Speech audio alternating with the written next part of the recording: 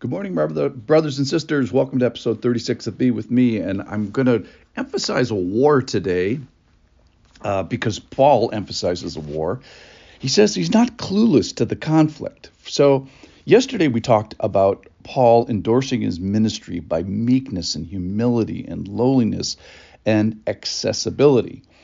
And our tagline yesterday was, when someone has lost their way spiritually, sometimes the only language they can hear is one spoken in whispers. And that's one of the reasons why Paul presents himself with humility and meekness and lowliness. But we're going to move towards a war today. And Paul is going to say, I'm not powerless. I've been given authority and weapons and ability to start destroying stuff, and I'm not clueless. I understand what's at risk here, and I understand that we are at war. The problem is that he has there is rising against him an opposition. And he mentions it in chapter 10 here in verses 2, 10, and 12. And he says, some people are suspecting me of walking according to the flesh. And then in verse 10, it says, the letters you write are weighty and strong, but bodily your presence is weak and your speech is of no account. So he gets some oppositions to the way he is. And then verse 12, these people are commending themselves without understanding. So he's getting some criticism. So I'm going to read chapter 10, starting in verse 1, and Paul's going to start with his humility, but then he's going to kind of get to this position of strength. So here it is, 10:1, 2 Corinthians. I, Paul, myself, entreat you by the meekness and gentleness of Christ, I who am humble when face to face with you, but bold towards you when I am away. I beg of you that when I am present, I may not have to show boldness with such confidence as I count on showing against some who suspect us of walking according to the flesh. So he's mentioning the bad guys, the enemies there. And then listen to this. For though we walk in the flesh, we are not waging war according to the flesh. For the weapons of our warfare are not of the flesh, but have divine power.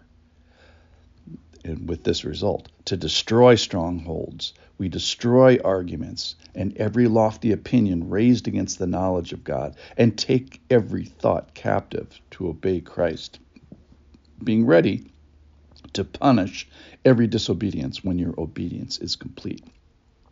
So he starts with this posture of humility, but it's not just humility. It's not just, meek and mild. It's this humility with divine power.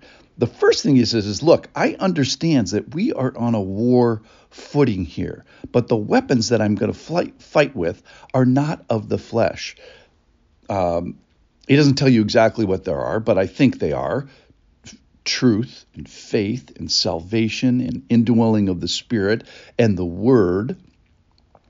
But he concludes and he says, these things have power. Well, what kind of a power? Not my power, but divine power. So the opposition that he's getting, Paul is saying, I'm going to fight against those and be at war with those and speak boldly, starting with humility. But the big thing is that they're going to engage a divine power. And how do we know that? Well, when you exert this divine power, it starts knocking stuff down. The result is it destroys arguments. It destroys strongholds. I think it gets people to change their minds, which is what the stronghold is. It destroys opinion. And what kind of opinion? Lofty opinion, which is prideful opinions, or I think this is best kind of a thing. And it's raised against the knowledge of God. So it's my opinion versus the truth of God, which I think is a pretty good definition of what pride is. And so not only you're knocking stuff down, you're taking captives.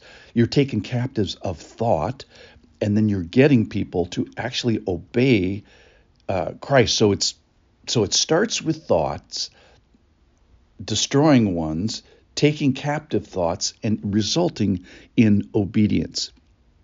And if that doesn't work, then there's a readiness to be bold and a readiness to punish. So Paul, I think, is is really girding his loins here. He's saying, I'm starting with humility. I'm ready to open up a can of boldness if necessary. I'm ready to punish disobedience.